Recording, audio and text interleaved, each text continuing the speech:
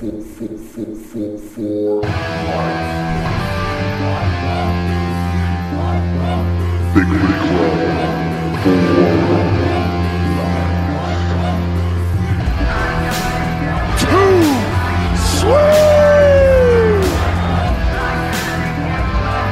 and gentlemen, welcome to Bigfoot Club. Robert Jesse Dominguez, Ash Tucker, Stephen Robert Dominguez, Earl the Pearl Kennedy.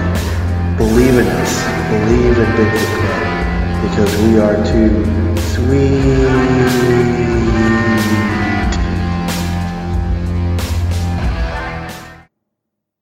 Hey, this is Mike Hall, and you're listening to Bigfoot Club Podcast.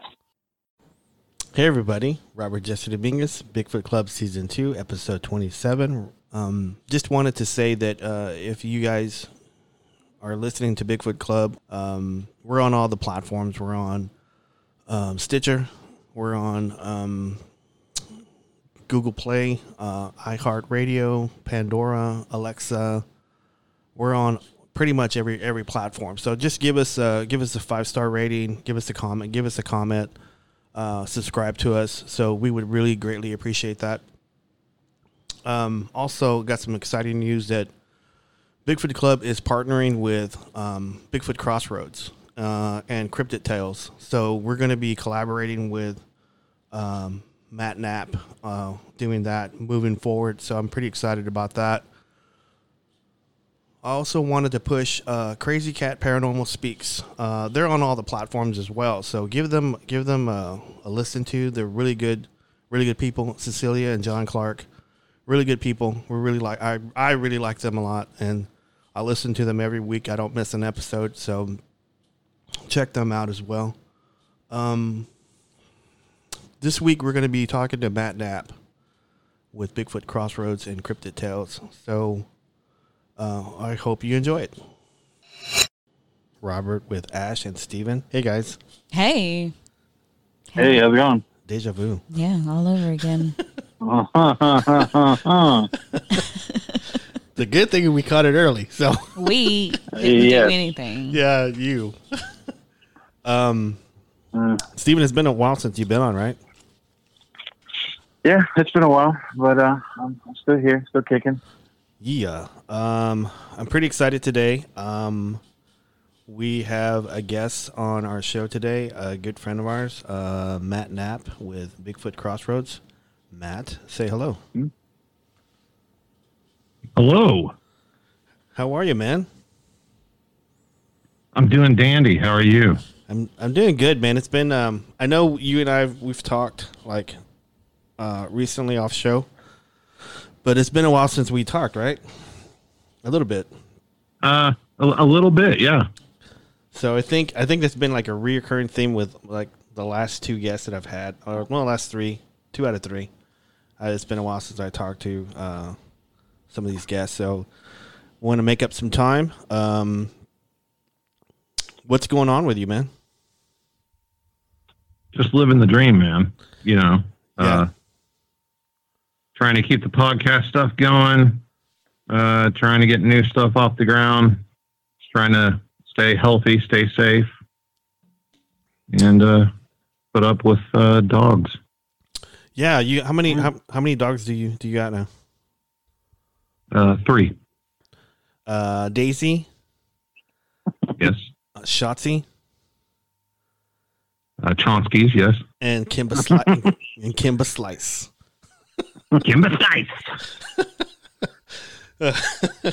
Chomsky's. Yeah, Chomsky's. I messed that one up. I totally should have caught that one. Chomsky's and you should have got that. And Kimba Slice. I still use that today. Kimba Slice. Yeah. So, nobody knows what we're talking about whenever we say that, though. Yeah, that's cool though, man. Kimba Slice. What? You know, Matt. You know Steven, of course, right? Yeah, I think I do. I think we met once or twice. Yeah, we met at a couple outings, a couple times. Yeah. Yeah. But Matt, you've never met Ash, right? No. No, never have. Never had the pleasure. I think our paths probably crossed a few times via interwebs. Yeah, I think so But too. that was about it. Yeah, like Blog Talk Radio days, maybe. Oh, geez. Yeah. Yeah. Maybe. Blog Talk Radio. And I took a long Radio. hiatus from everything. Yeah. Well, because I know, I've talked to Matt in the past about you, and whenever we had met and stuff like that, and we were communicating and stuff. So I know I've talked to you. I've talked to Matt about you a lot. So. Ooh. So. Oh, yeah. I know all about Ash. Oh. Do you? I know you don't like to be called Ashley. No, it makes me feel like I'm in trouble. That's true. That's true. I get that all the time. Hey Matt, so let's. I wanted to talk a little bit. I know. How did you and I meet? We didn't. We've never met before. We didn't. You said. No. That's awesome. I assume that you mean in person. Either one. We can talk about either one. I mean, my main memory of meeting you, a lot of it's a blur. It's been a long time, but it was I was rolling with the homie Chad Scott. Oh yeah, Chad Scott. And we were going down to Texas. I had heard about you through Chad a lot. You guys were pretty close friends, I believe. Yeah, we were. And we were visiting Paris, Texas for a little get-together event. And we were rolling up to the location. And there's this Mexican dude with a beanie on walking across the road like Patty.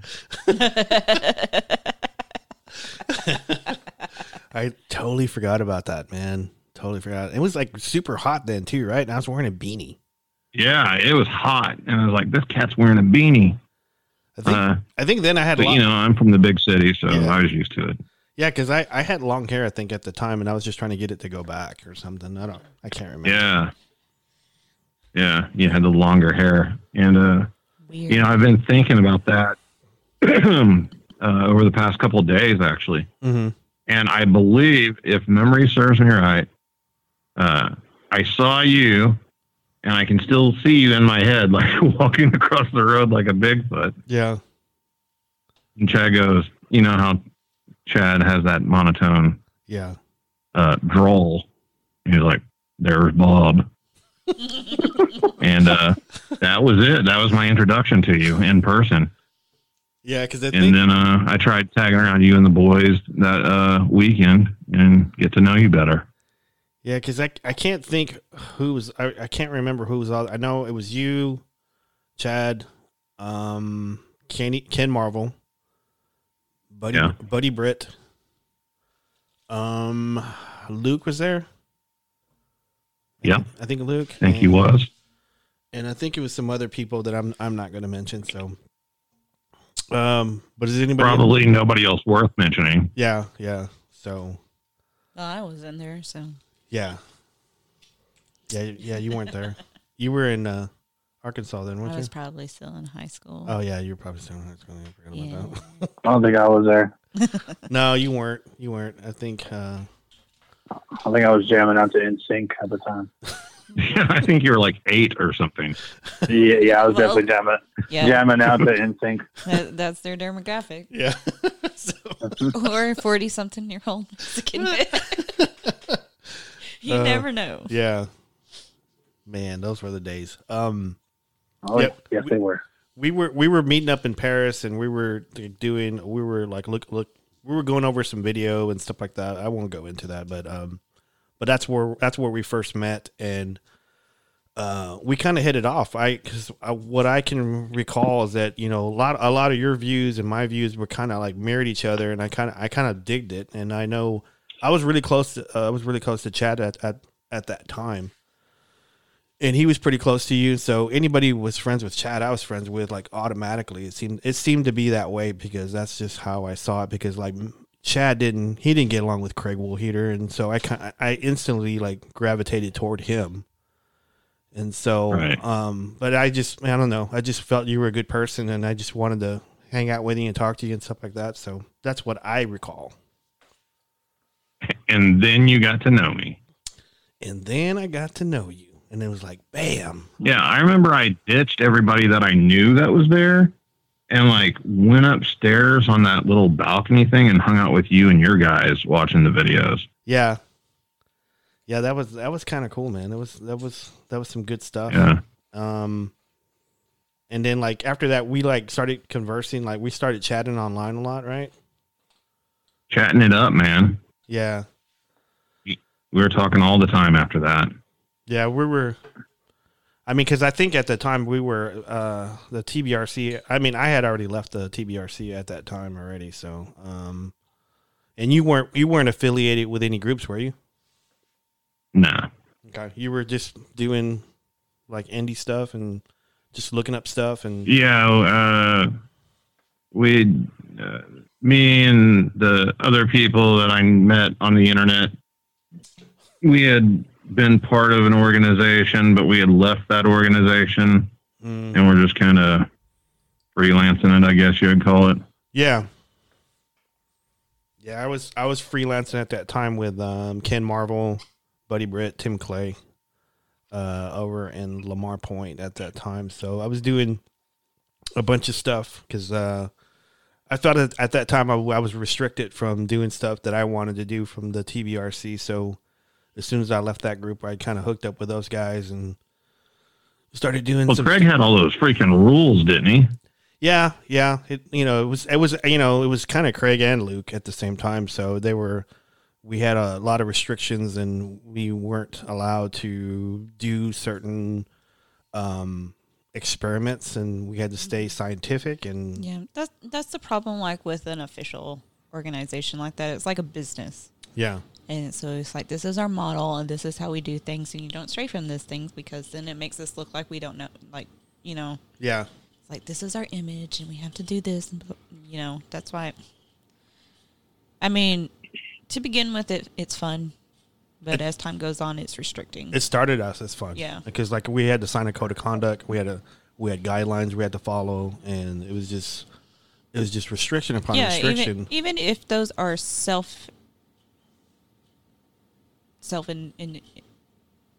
introduced restrictions, Mm-hmm. then you don't know what you're going to come upon when you're out there. So, even if you decide yourself, this is things like this, and it's like, this is how we do it. It limits yourself. It limits what you can find out, what you can dig into, really, because you just kind of, there's so many things now that I personally, thinking like that and doing like that, looking back on some things where you're just like, psh, no, whatever. Yeah. That's not how I do it. That's not what I believe. It's very close-minded and limiting. Matt, did you like group style? Did that like turn you away from joining a group, or like, want to join a group again? Kind of deter you a little bit? Yeah, quite a bit. Not because of being in a group per se, but all of the politics that go along with it. Right. Man. The crabs in the bucket, everybody's fighting, to get seniority and be the leader of the group. And, the leader wants to do things one way and you want to do things a different way. And it ends up, in my opinion, unless you can find a group of people that are all on the same page all the time, which you're never going to find, it just ends up creating problems in the long run. I believe more in coalitions, you got everybody likes having a research partner, and that seems to be the best way to work, is finding a person you can get along with, that you share beliefs with, where if you want to say, hey, this time let's try this, they're not going to like, oh, that's against the rules, Right. Having those groups of people and then working with other groups of people that are doing the same thing and sharing information back and forth and ideas and everything. And every now and then getting together and going on a larger outing or whatever. I think that's great. But otherwise, everybody's just playing soldier or scientist or whatever you want to call it and trying to be the boss. Right. Yeah, I think you're right. I think I had more fun as an independent person than I did. I mean, because like, to be honest with you, I'm blessed and I'm happy that I joined the TBRC, because I wouldn't be able to meet like people like, you know, Ash and you and, you know, Ken Marvel and Tim Clay. I wouldn't be able to join, you know, meet anybody like that, because I owe it all to Luke and putting the group together. But I think I had more fun, to be honest with you, like doing like independent stuff and like, It's not as serious. Yeah. Yeah. You're there with your friends, the people that you choose yeah, to be around, and doing it on your own time, at your own pace. You don't have a client always, you know, and you're not, oh, we got to get this ready get this website thing done, or we have this schedule and we have this time frame and this is what we guarantee that, you know, you just do it for yourself, yeah. for knowledge sake. Yeah, for information Yeah. and sharing and stuff like. Because I know for a fact, whenever I was doing stuff in Paris, I mean, and this is going to sound kind of funny, I was peeing on trees all the time. So, Can you imagine putting that on your website? I know. Which, you know, it's effective. EonTrees.com. You can get a different kind of clientele after that. but- Yeah, because like I know for a fact, like Tim and I were doing this experiment on this tree in Lamar Point, and we were putting these tires on this tree that didn't have any branches, so we had to get a ladder and then go on there and just dump these tires down this tree, and the bottom tire was like colored red, or I forgot what color, but it was colored something red or yellow or something. And we wanted to see if the whatever area that came in the area would like notify it, and it wouldn't. So I peed on it like the following week, and the whole tree was pushed over. Didn't they also kind of get that on audio or? Yeah, they did. Yeah. I think Ken and Boudros Barrett got it on audio, but I think we didn't have really nice cameras back then. Yeah. Well, the audio is really really interesting. He was cussing you out, man. yeah. So I know I peed on it. Tim peed on it. He probably not gonna like I said that, but yeah, we all took turns peeing on it. So. I mean, everyone knows that's what you do when you go with your buddies out in the woods anyway. Yeah. So I mean, whatever. It's like whatever. Just don't cross streams. Yeah, just across the streets. Don't cross the streams. Unless you absolutely have to at the end. Oh man, Matt. I wouldn't suggest turning towards anyone while you're peeing. Yeah. I don't understand the mechanics personally. Yeah, I'm sorry. it's like that sounds kind of Yeah. At that point, it's just best you should just have it back to back. yeah, Just back yeah. to back. How did we get into peeing? Because you peed on the tire. That degenerated fast. And how to pee. How do you feel about groups and peeing on each other? I mean, if it works, it works. You know, Yeah, I'm not going to yeah. question your methods. Yeah. Well, I mean, the whole tree got pushed over. So Everyone was a consenting adult. yeah, we didn't have to sign any forms to do that. We just Yeah. kind of just did it. So it Yeah, was kind of cool. So Nobody was wearing an As long as official you logo. have proper documentation. yeah. Robert, how did y'all? Hey, I'm gonna go piss on this tree real quick. Okay, I'll piss on that after you're done. Is that how it went down? No, it was like we were doing the experiment. We were trying to get the Bigfoot to like notice that one particular tire, and it wasn't like a couple weeks had gone by and they hadn't noticed it or they hadn't messed with it. We knew they were coming by that area, but we weren't for certain why. I said, why is he not? So I said, let's just pee on it. So we peed on it and and they end up pushing it over. Pee on it. Because like I think I don't believe any of that. I don't think that's how it went down. I think somebody just had to pee. Yeah, no, I'm serious because like I think whenever we were in Silver Springs, and this was like maybe 6 months or maybe a year earlier, Luke had acquired. I don't know how he got it. He had acquired like some chimpanzee pee. Internet. Yeah, and so so we I'm used gonna need some verification on that. yeah, he acquired it, and then we end up using it in Sulphur Springs a couple times, and I don't recall if we got any results from it, but It's interesting. yeah. So I don't know, because like he was really into like making these like these concoctions with like Yeah. Mexican plums and persimmons and whatever was in the area, and we just smash up and put it like in like a mesh, and then put it like a t-shirt, and then like kind of squeeze it, and then like hang it like in a tree to see if we get any kind of result and stuff. So sometimes we did, sometimes we didn't. So I mean, that's smart because then you know what they like. It's just part yeah, documentation. I know that those pamphlets. I wish I still had it that he gave us at that little meetup we had. yeah, There was like a huge booklet. Was very informative yeah. about things like that. That's the way Lucas is, man. He's very informative. But Matt, I was going to ask him, because I know you and I talked about this before in the past, but I wanted to what got you into Bigfoot or cryptids? What started you down this path? Oh wow. It was kind of like a number of things. I've always been interested in the paranormal. Mm-hmm. And whenever I was young, your only access to information, before the internet was through books and a random TV show that would come on. Like, we didn't have cable or anything. And I remember they would play reruns of In Search Of sometimes on TV. And that was probably my first introduction to Bigfoot. And then Bigfoot would get lumped in with the paranormal stuff in books and in the section of the library. So I'd read things every now and then. And my great-grandparents took me to a garage sale. We were running around, and I found a paperback book called Bigfoot and Nessie. And like half the book was about Bigfoot and half the book was about Nessie. And my grandma bought it for me, and I started reading stories. I remember the only story that I recall from the book was the Albert Osman story.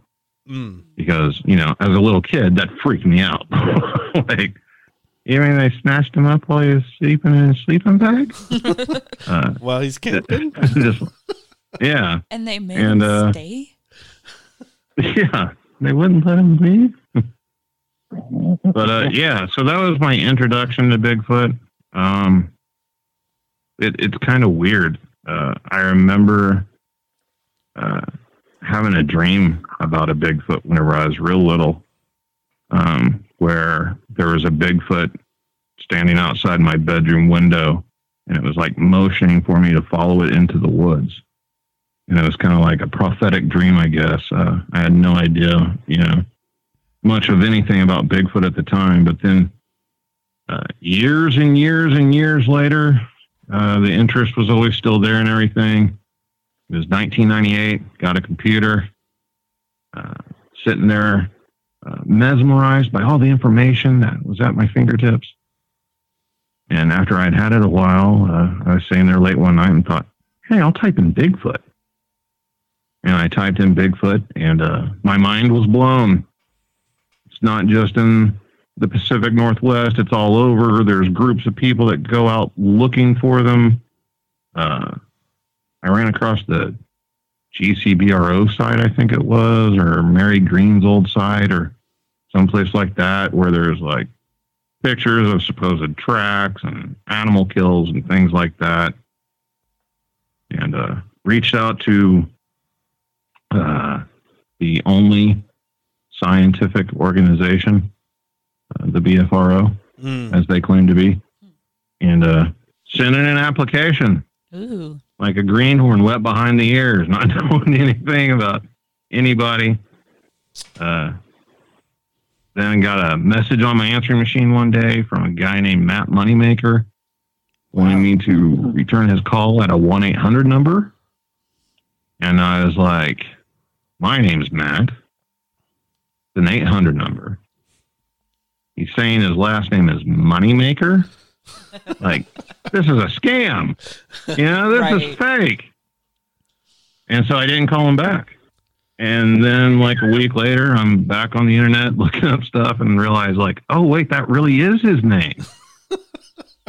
And so I emailed him, and he welcomed me to the BFRO organization and asked me if I could provide a place for researchers to stay, what equipment I had, if I could make any financial contributions to the group.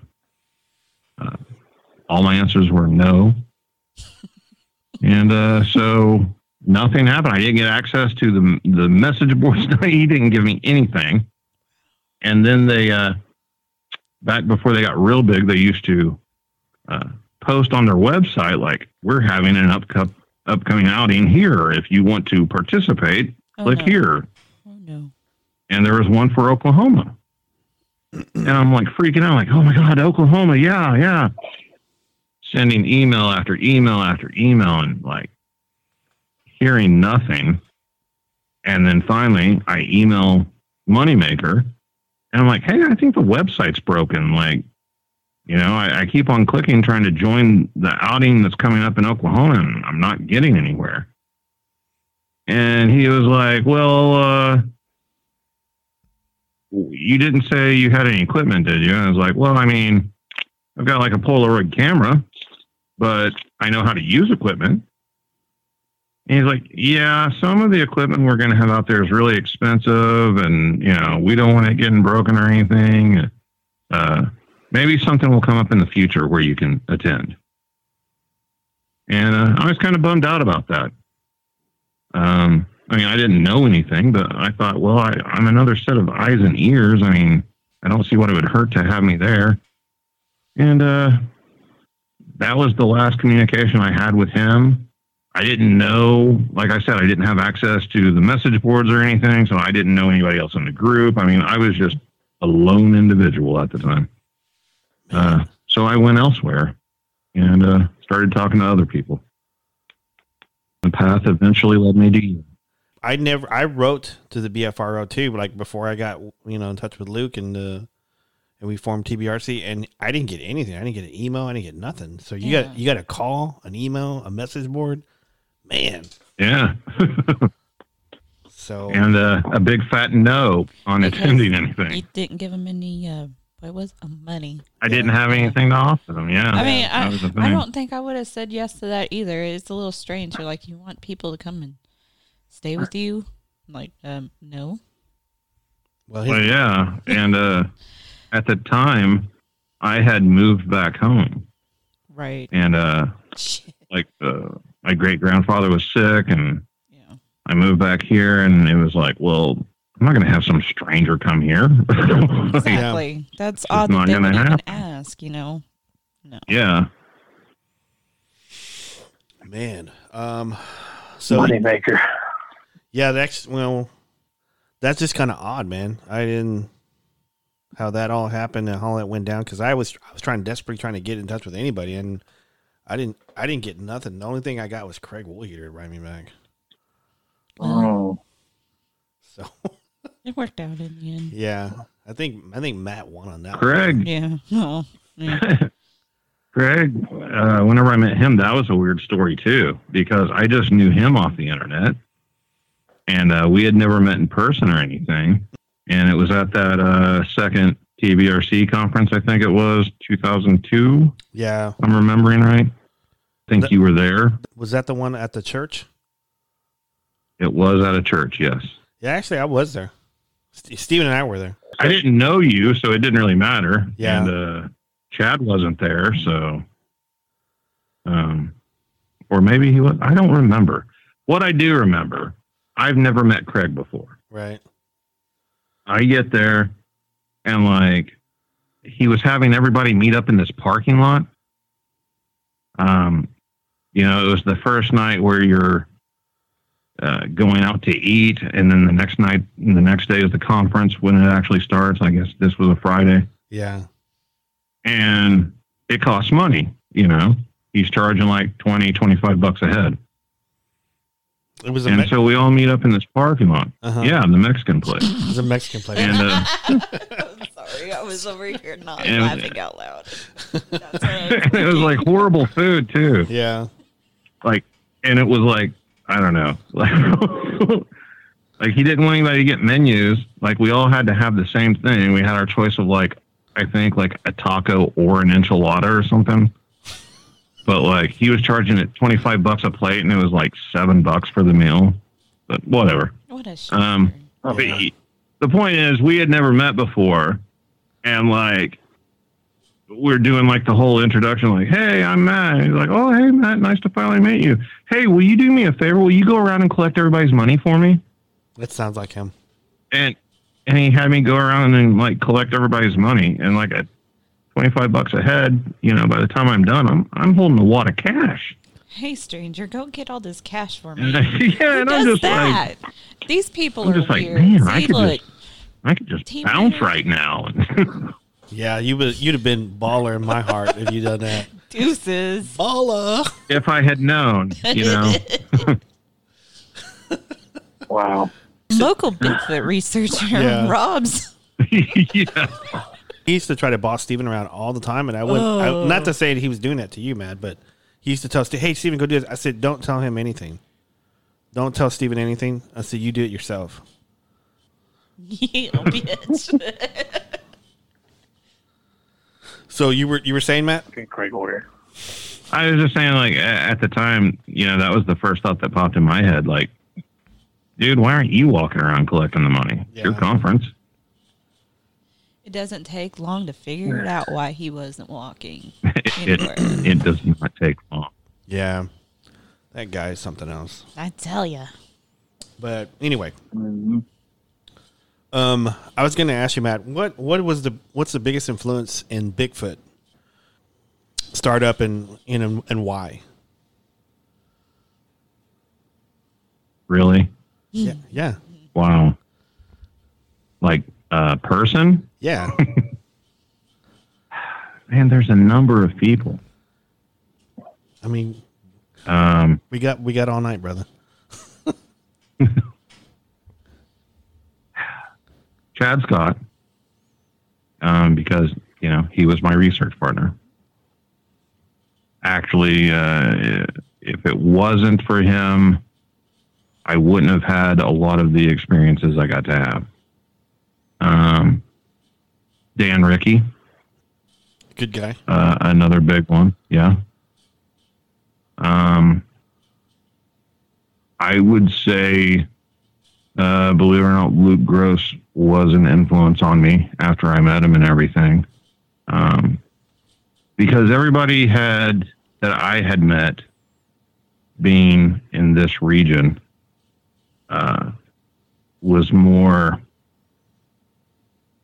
I don't know how to call it, less serious, less analytical about it, where I had more of an analytical mind and was more into like, the deeper thinking about it. And Luke was like that. And it was kind of like, I had lots of respect for him. He was a very intelligent guy and knew a lot about this subject. Agreed. Have you listened to our episode that we did with him? No, You should. It's really good.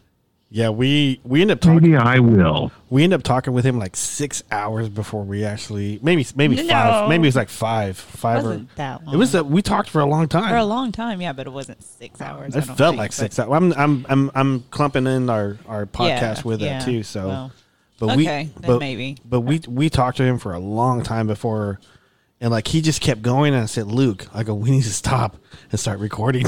So, because we actually drove to his house in Hawkins to go do the interview. So, but it was pretty neat, and I totally agree with you on that, on Luke, because I tell people this all the time, and and I always say before like the internet started getting fast, there was hardly anything in Texas except for the GC, and he was a part of that too. So like before that, there was nothing in Texas that had anything until he formed TBRC, and then once he started forming TBRC, other groups popped up, and I always say he's the grandfather of Texas Bigfoot, and You really do. Yeah, and I will always say that, but that's just me. Well, I mean, maybe Tom Slick beat him. Yeah, I think so too. Age wise, yeah, age wise, but yeah, but he was just throwing money around at other people, you know. Yeah. If I knew Luke before I met other people, he'd probably be at the top of my list. Right on, man. You got like anybody else, or you want to? Bobby Short. Yes, I love that you said that. I love her so much, and I miss her so much. She was such a good lady, and I feel bad I never got a chance to meet her. She was awesome. Yeah. So much information was lost with her. Yeah. It's really sad. It is. Because she was actually an honorary member of TBRC whenever we first started. So. Wow. She was actually supposed to come to the very first Bigfoot conference, but she couldn't make it, and then I remember talking to her at least about 4 or 5 times on the phone, and it was like always informative, and she was always polite, always had time, and she would give any information to me as whatever I needed, and I thought she was just a great lady, and not too many people talk about her at all, and I feel bad about that. Yeah. They use her information though. Yeah, they do. All the time. Is her grandson still running that website? Do you know? I don't know if he is, but I mean, it's still up. I know people were trying to buy it to get all the information, but I don't know if he ever ended up selling it or if he's still running it or what the deal is, but it's still there. I just wanted to mention this really quick. Didn't you and I try to acquire that or try to get him to give us? We may or may not have. It's conjecture, right? Yeah, because I think I cannot confirm or deny that. Because I think that some emails may have been sent. Yeah, because I think we had discussed that amongst because we had done some heavy talking in the past about acquiring them or something, but we were unsuccessful on that. Yeah, which sucks because I should have talked to Bobby about it before she passed away. Yeah, I thought the same thing too, and I just, man. But because I think right before I found the TBRC, I was going to her website a lot and getting information, and her website had so much stuff in it, so many articles and so many links and just so much stuff. It was just like I didn't know where to start sometimes. Yeah. And she was one of those people. I mean, you're talking about somebody who was there when this whole thing started.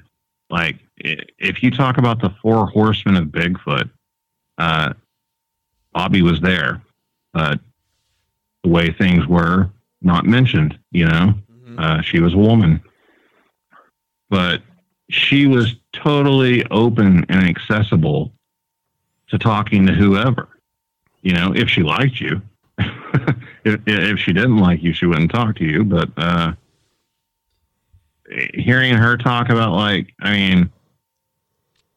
writing back and forth letters to exchange information about what the current Bigfoot activity is, because there is no computer, there is no internet, and watching the whole literal Bigfoot field develop over the years right before your eyes, and knowing, how we know one another. You hear things like, you'll hear Jeff Meldrum's name, and he's kind of almost a celebrity in the Bigfoot world. He's not really approachable. He's not my friend. I don't know anything personal. I haven't hung out with him or anything like that. But whenever you talk about Renee DeHinden and Bindernagel and all these people, Bobby knew them.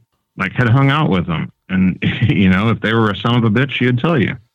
She didn't care. Yeah. And just a wealth of information. Did not have the stereotypical attitude of, well, you know, Bigfoot's from the Pacific Northwest and we can talk about your little hundred apes or whatever later. She was very nice and very set in her ways and her ideas, very opinionated. I saw her go toe-to-toe with whoever, did not care, wouldn't back down. She didn't like Craig Willieder either. Well, No. he's a creep, man. How many women did you have that worked with him, honestly, that haven't said that? The only person I know that didn't say it was Monica Rollins, we're unrestricted. I know. No, it's not because of restriction. It's out of personal fear. Oh, I see. Well, you know, He's just got bad vibes. yes. Speaking from personal experience. I'll give her my number. Use it.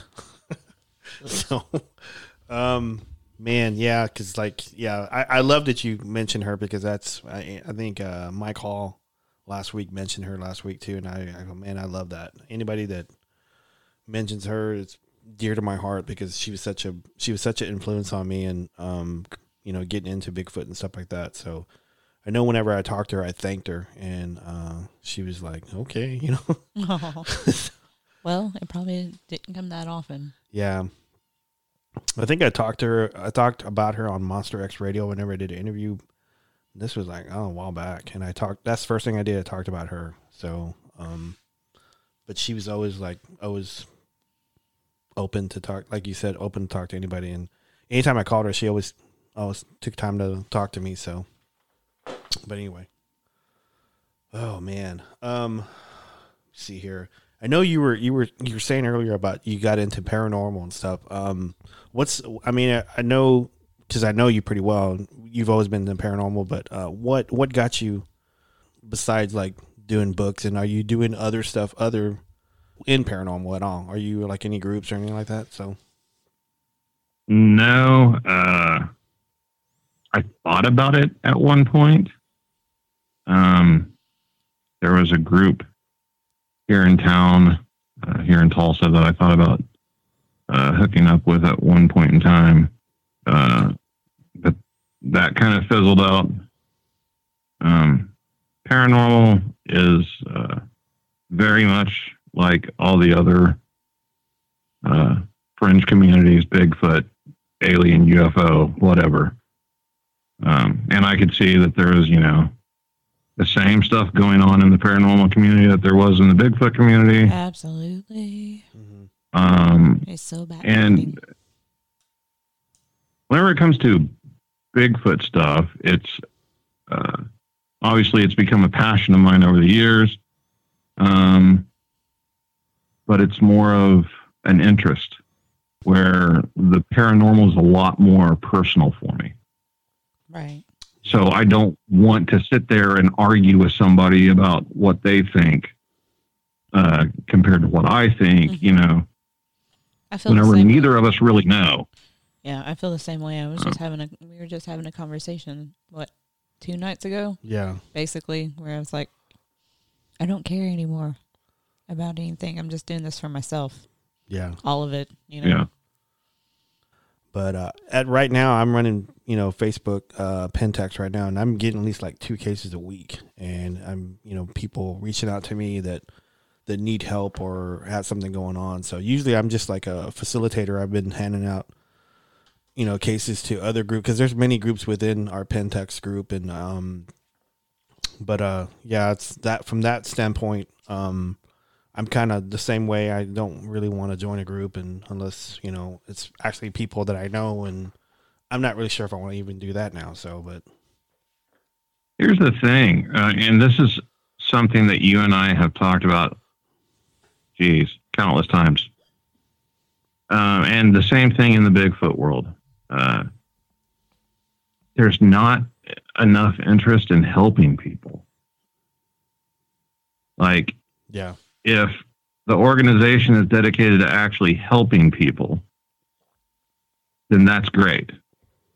But if they're interested in being the next big TV show Exactly. or getting hits on their videos, you know, or whatever, then I'm out.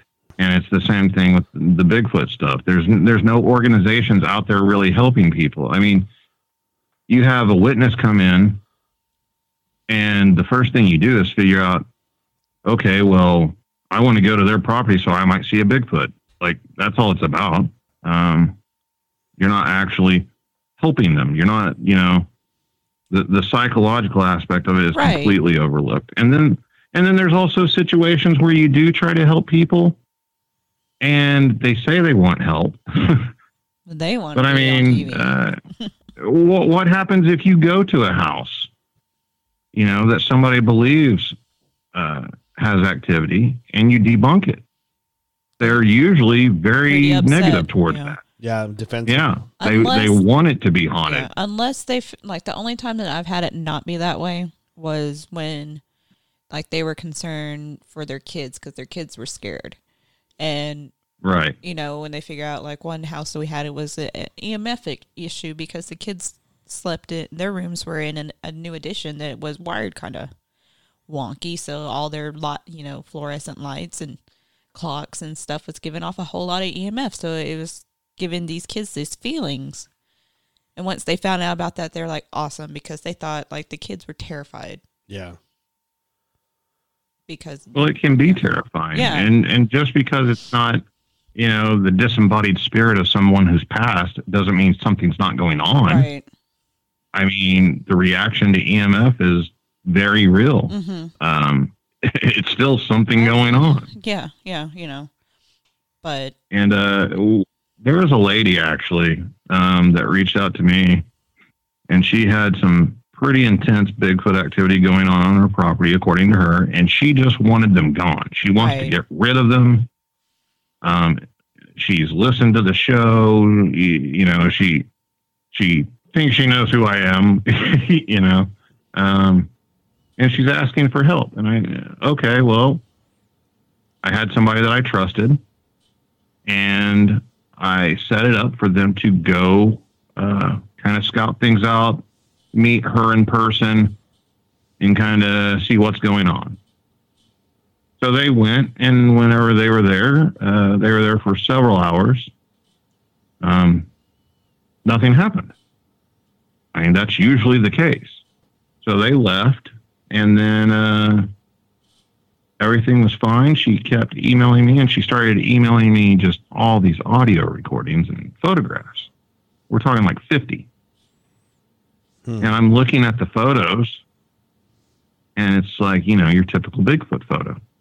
Like, it's not in focus. Yeah, I see the dark, shadowy area that's kind of shaped like a head and shoulders, but that doesn't really, you know, mean anything. And she sends me this audio recording that she was just really freaked out about. And I listened to it, and I'm like, well, it's mechanical sounding. It's repetitive. It's got a rhythm to it. It sounds like something squeaking, like metal squeaking in the wind or something, like one of those ornamental windmills you have in a yard or a gate or something like that. Mm-hmm. It does not sound like anything crying to me. It doesn't sound biological at all to me. Now, this is a lady who approached me wanting them gone. And whenever I told her that her recording didn't sound like a Bigfoot to me, she made it her mission to go around and just try to discredit me to everybody she knew. Wow. I sent somebody out there that didn't know anything what they were doing or talking about, and they were just trying to harass the Bigfoot by throwing rocks at them, and like just made up all this stuff that, like, I mean, I believe my friend over her. He says that's not how it went down. I tend to believe him. I don't know why he would go out there and just act a fool. I didn't know what I was talking about. I didn't have any interest in her. And was just, you know, very mean about everything. She sounds like a winner. And it's like, yeah. And it's just, you know, those kind of things, just slowly but surely drive a wedge right into the middle of, Right. my interest in the subject. Absolutely. I agree. So the same thing happened to me. As people don't know what they're really have like actual expectations within reason. Yeah. And if you don't fit within their standard, man. It's not like projectionist. Yeah. Or, either they get their feelings hurt because they think that they're imagining it, and so then they feel like a fool, and so that makes them angry. Or they just want it to be real because they want attention of some sort. Yeah. Right. And I mean, what can you do? I'm not going to lie for somebody. No, those are kind of disheartening a little bit too, and Absolutely. So Especially when you think somebody really needs help and like they reach out to you, and then it's just something like that, Yeah.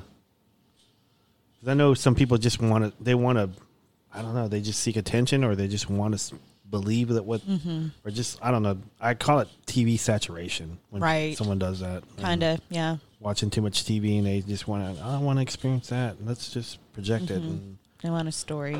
so, man. Yeah. Matt, what is the weirdest, strangest story that you come across? It doesn't have to be like something that you've been involved with, but something you heard, or get your input on that.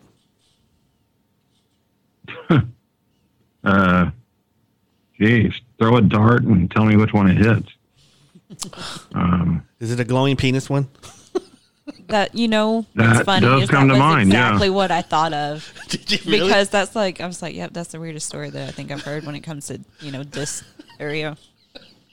Yeah. I don't think I ever told The that glowing penis one, it would be there, except it has a rational explanation. Yeah. Yeah, it does. I mean, as crazy as it sounds, it's plausible. Yeah. Yeah. So, I mean, That's like everything. I'll say that all the time. I'm like, man, this person was over and said this thing. But then I always have this seed of doubt. It's like, well, what if it's true? Yeah. Maybe it is. Just because I wasn't there and I can't explain it, or I can think I can explain it away, doesn't mean it didn't happen. Our listeners are probably thinking, glowing penis? What? What are they talking Well, about? you need to go back to season 1, Yeah. episode 3 or 4. Yeah. So, anyway, Matt, you have any stories? the strangest stuff to me is probably the Matt Johnson stuff. Yeah. Like, Dr. Johnson, you mean? no, I'm not going to call him that.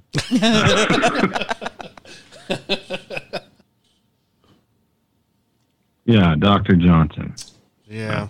Who is not the glowing penis guy.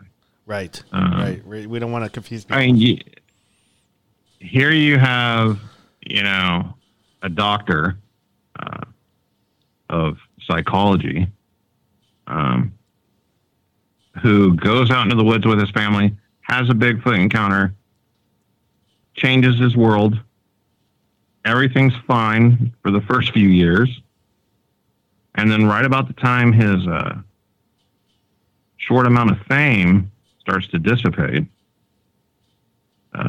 his story starts changing into, now it's constant Bigfoot activity. They're psychic. They're from another dimension.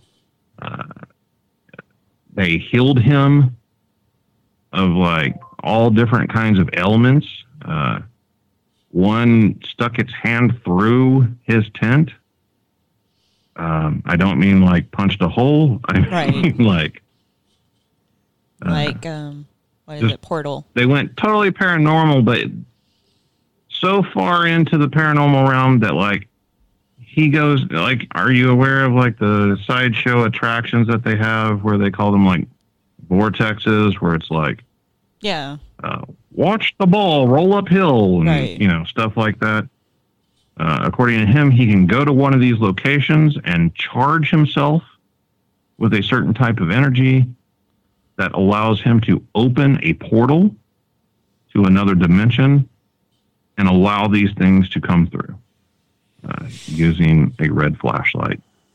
Man, Using a flashlight. Okay. I gotta be honest with you, man. I don't think I've heard of him, but I don't think I've ever read or, logged in or not logged in, kind of hit whatever link that he's ever talked about. I've heard people talk about him, but I said, man, I just never had time to, I don't know. It gets too deep for me, man. Yeah. It's like a little bit of that stuff. Okay. But when it's everything, that's usually like anytime we had team members or whatever, just like, well, this thing happened to me, and it's like it just keeps building and building and building. It's like, well, right. I'm kind of starting to doubt this person's credibility. Yeah.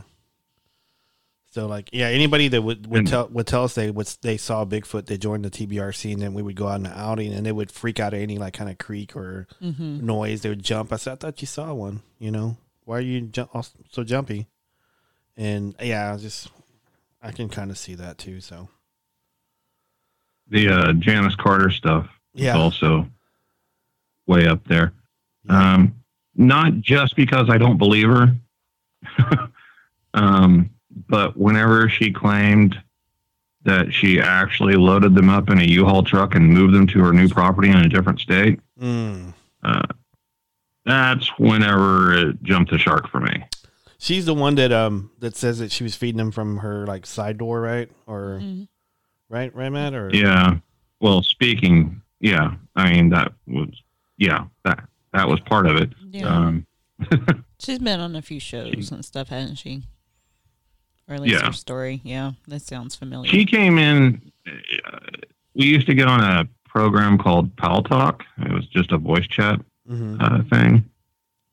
And she used to come in there under a different name and ask a bunch of questions, and said that she was just interested in the subject. She had never had a sighting, and she'd just come in there and like ask us questions all night. And then like time passes, 6 months, a year, then she comes back under a different name, and she's writing a book with Mary Green about her 50 years of Bigfoot activity. Man, she's a pioneer. A lot of stories in the book mimicked a lot of the things that we had talked about in chat with her. Wow, that's uncanny. What a coincidence. So that's pretty weird, man. Yeah, I don't know how that kind of weird. I was going to ask you this, and it's we could edit it out if you don't want it, but what was your biggest influence outside of Bigfoot in your life, and why? My great grandparents and my great uncle. My great grandparents, because at retirement age, they took me to raise as an infant and gave me a life that I wouldn't have had otherwise. And my great uncle, because he was just him and my great grandfather were the two best men that I've ever come across in my entire life. He was just a great guy, an honest guy, a funny guy, an intelligent guy. He's like everything that, a man wants to be as a boy looking up, those two people, him and my great grandfather for sure. And then my great grandmother. Man, that is a good story. I like that a lot. That's good. And you, Bob. No. No, seriously. I do. I mean, if you're my friend, on a close level, like, you are, even though we went years without talking, I mean, that doesn't matter. Right. It doesn't matter. I mean, I told you, I love you. I always will. Nothing matters. Whatever. Yeah. I'll say this. I love you too. And I know when we talked about you on our episode of Bigfoot Magazine, I talked highly of you then. I'll talk highly of you now. So I mean, and I know Steven feels the same way about you too. So Is that right, Steven? Of course. Steve and I, we shared many a donuts and many a Pepsi. No. Yes, we did. What was the name of the donut place over by you? Daylight Donuts. Daylight Donuts, the crack donuts. Mm-hmm. What did you guys talk about? Gaming and stuff like that, or what? Oh, stupid shit. Yeah. Yeah. And, We talked about everything. yeah. Yeah. We talked about everything. There were many naps involved too. We'd nap. Yeah. I'd have Kimba Slice. Here's my napping dog. I mean, after you've had a round of donuts and Pepsi at 8 o'clock in the morning, you tend to crash. Yep. Hey, as long as he's not like swimming on the sofa. Steven never went for any laps around the living room pool or anything. No.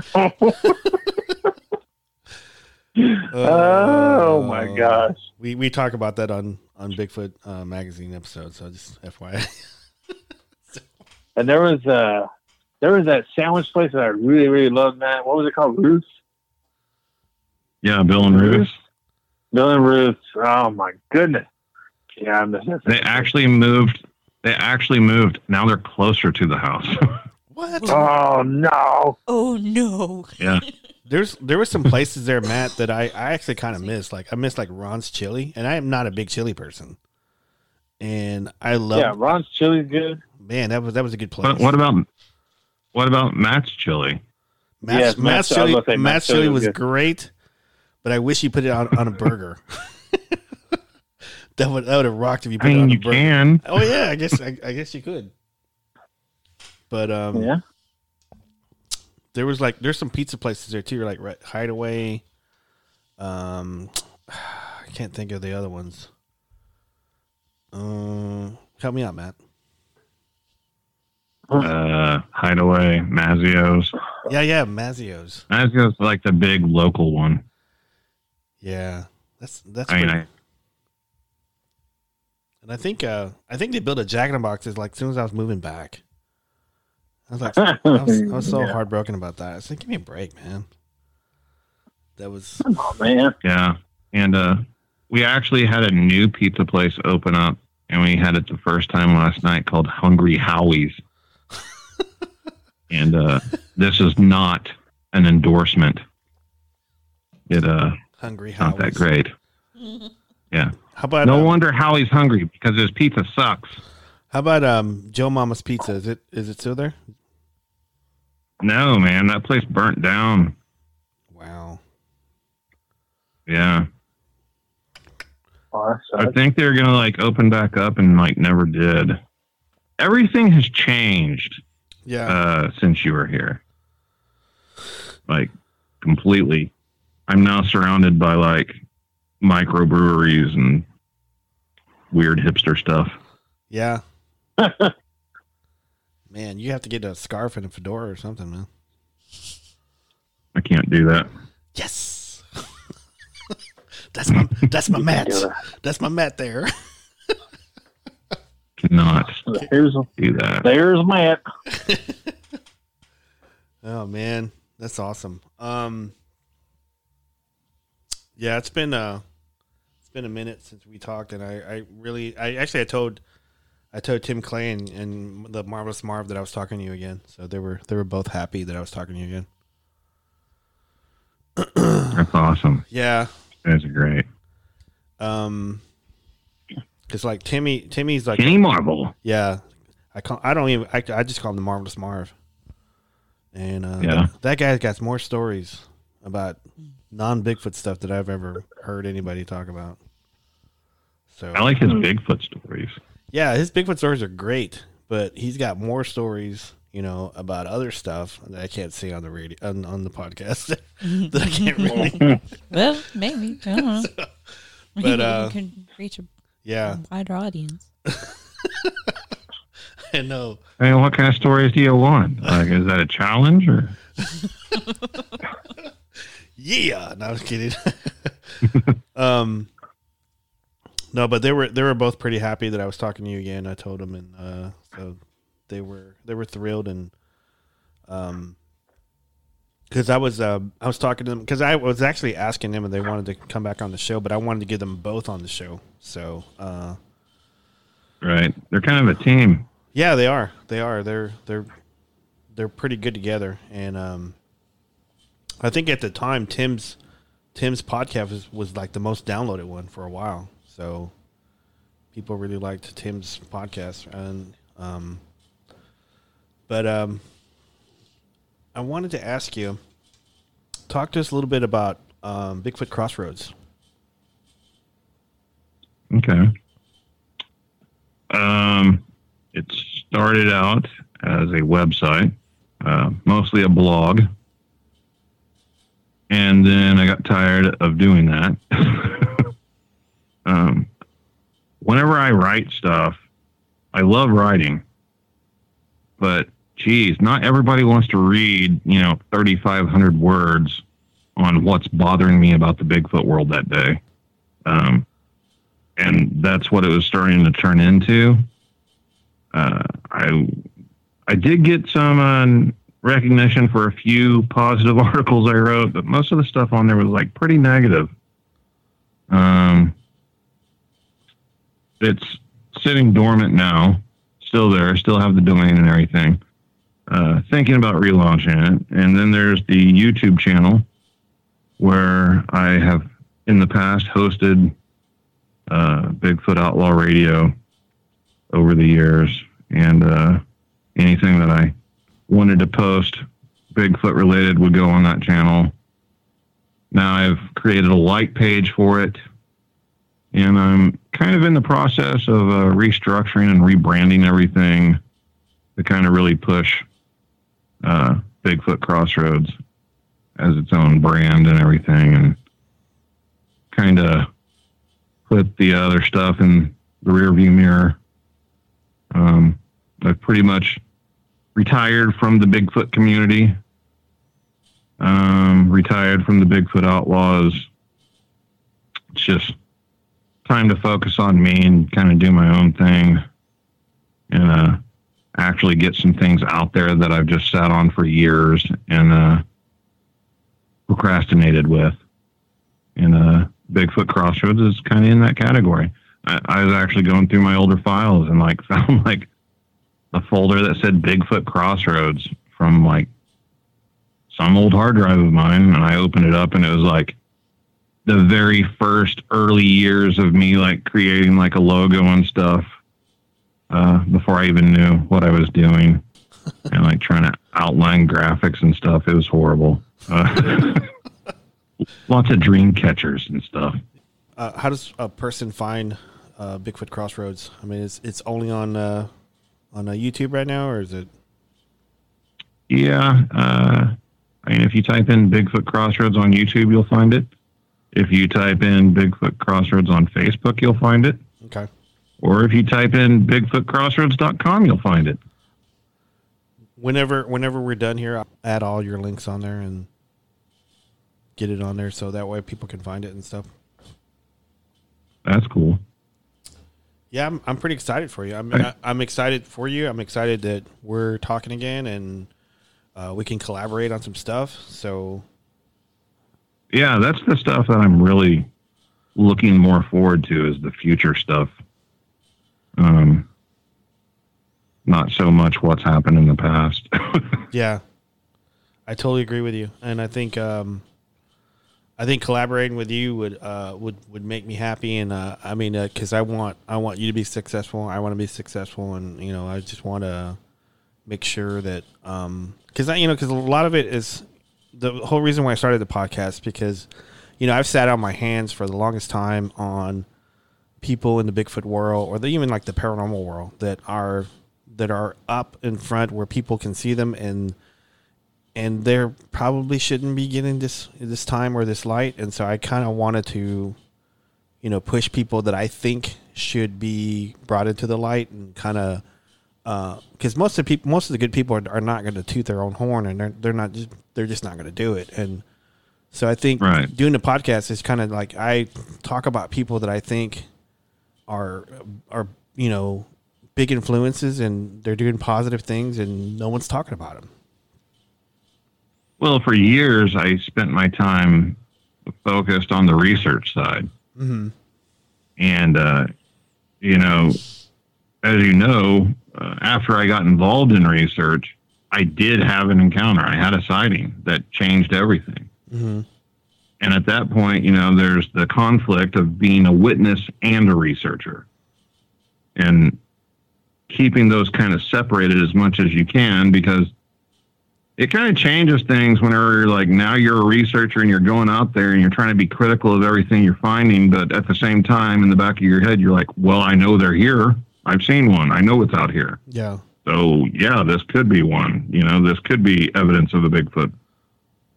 And, I really focused on researchers and what the research was and, what was happening, what were the findings, what were the opinions, what does everybody think? And now I want to get back and actually focus on the witness, the people who have had these experiences, because at the end of the day, that's what counts. Those are the people that are just wanting to tell their story, just wanting to talk to somebody else that knows what they've been through. Mm-hmm.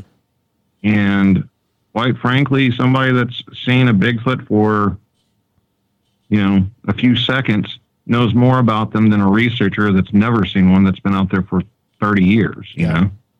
Just helping people that way. Cause I know we did an episode Longview and we interviewed John Doe, and, he said he only saw the Bigfoot for 8 seconds. And this thing's been a big influence in his life, and was having some night terrors, and I think talking to us helped him out a lot. And so, he would have dreams. He had never told his wife, never told his kids, and he only talked to us about it. And I think anytime you give people that platform, and someone listens to the show, and it may open up for someone else to say, hey, this guy's talking about it, I can talk about it too, and this thing's been bothering me for however years and stuff. So I think it's good for us to do that, because to focus on people and just helping them and just giving them info. So because I was telling the guy, I said, man, I wish I'd known you back then, because I could have helped you out. I could have walked you through. And he says, that's cool, but I don't think I ever want to go back out there. So, but I think it also gave him a new perspective on what happened that night too, to kind of understand why this guy did what he did, Yeah. why he was acting like that, Because didn't he say after hearing our show that he actually never thought of them having a family or younglings, or because I told him I said, men, like a Jedi. so I told him, what Anakin did, right? Man, but I told him, I said, he goes, because I asked him, I said, why do you think this thing happened the way, this Bigfoot reacted toward you? He goes, I don't know. It was a monster. I said, dude, you came between it and its food and its family. So instead of it being a monster, it became a, father or a parent or whatever, a patriarch of this group or what be it, Yeah. So, I don't know. So getting back to what you were saying about that, I just think it's important. I mean, for us to do that, because I don't know. I mean, I think of us in the same way, and we can provide that for listeners and people who click into our shows or links and stuff. So I want to provide that for people. Regular people don't think about Bigfoot every day. Regular people don't talk about Bigfoot every day. Regular people don't have dreams about Bigfoot. Right. Regular people live boring lives. I mean, that's true. But I'm just saying, that's how much of an impact it can have on you. Yeah. Yeah. And, I've gotten emails from people in the past, hey, listening to your show really helped me out. It really opened my eyes to some things, or past guests that would come on, like, hey, that really helped talking about that. And like, those are the things that mean something to me. Mm-hmm. Not getting the accolades or the pat on the back from a fellow researcher who agrees with my opinion, Is that one person And, that changes it from no to maybe? Yeah. And that's the kind of stuff that, that's what drives me to keep doing this stuff. Because the people suck. Right. Yep. People do suck. They do. Oh man. Anything you want to talk about before we get off, or anything else? Anything you want me to talk about? There's nothing like I'm trying to get off my chest or anything. Oh man. Come clean now. Yeah, come on, Matt. I'm just kidding. Here's your opportunity. What type of shows? What shows are you watching right now? You just asked me this question on the phone the other night. I know, but it's not being recorded. Tonight, I'm going to probably at some point start watching the second season of Umbrella Academy. Yes. Mm. I need to finish the first season. Yeah. I don't think I've watched. No, I haven't. I haven't watched the latest episode of Doom Patrol yet, which is out. Okay. Mostly I watch movies because I've like ran through like every TV series that I can find that would possibly interest me. So like I'm not really watching anything at the moment. Waiting for stuff to come back, so I can finish it off like Supernatural. Yeah. Amen to might that. be in for a little bit of a wait on that. Yeah. I'm A waiting. little bit. In a way, I'm kind of glad because I wasn't ready. Yeah, I wasn't either. I wasn't ready, so this is like delaying the inevitable. I was just going to say that I was like late to the Supernatural train. So like I've done that with so many shows where like I figure out that it's worth watching like 5 seasons in. So I binge watch it and then they cancel the damn show every single time. Yeah, I've had this conversation before too, right? And you were saying, yeah, I'm not like watching Lost. I didn't watch Lost until the season before the last season. I still haven't watched it. And like I binge watch and they're like, we're just going to cancel it next year. I'm like, what? Can't do that. At least it had a finish. I've had a lot of them. Like, cause I like a lot of. Oh, you mean Deadwood? You want to Yeah. talk about Deadwood? We can. I like a lot. You of guys remember obscure- Deadwood, don't Yeah. you? Oh yeah. Oh yeah. Yeah. Yeah. Well, Swidgen. I still haven't watched the Deadwood movie. I haven't either. I haven't got a chance to watch it either. So. Really? No. You had like a I'm year just not of watching prep? it out of spite at this point. You literally went. Like they took too long. Yeah. You I went all that time. They released it, and I'm like, you know what? Screw you. I'm not watching it. Yeah. I actually went to Deadwood Yeah. about 3 weeks ago. What? Yeah, I went to Deadwood like 3 Yep. weeks ago. He met Swidgen. He was there. I actually ate in Al's saloon too. So Swidgen. He gave you like a shot of whiskey and all that stuff too. Yeah. He said he goes drink up, cocksucker. Did he? Yep. We can say that on our show now. Are you- Of course. Awesome. Unrestrained. Are you just fucking cocksuckers from Dallas? Well, yes.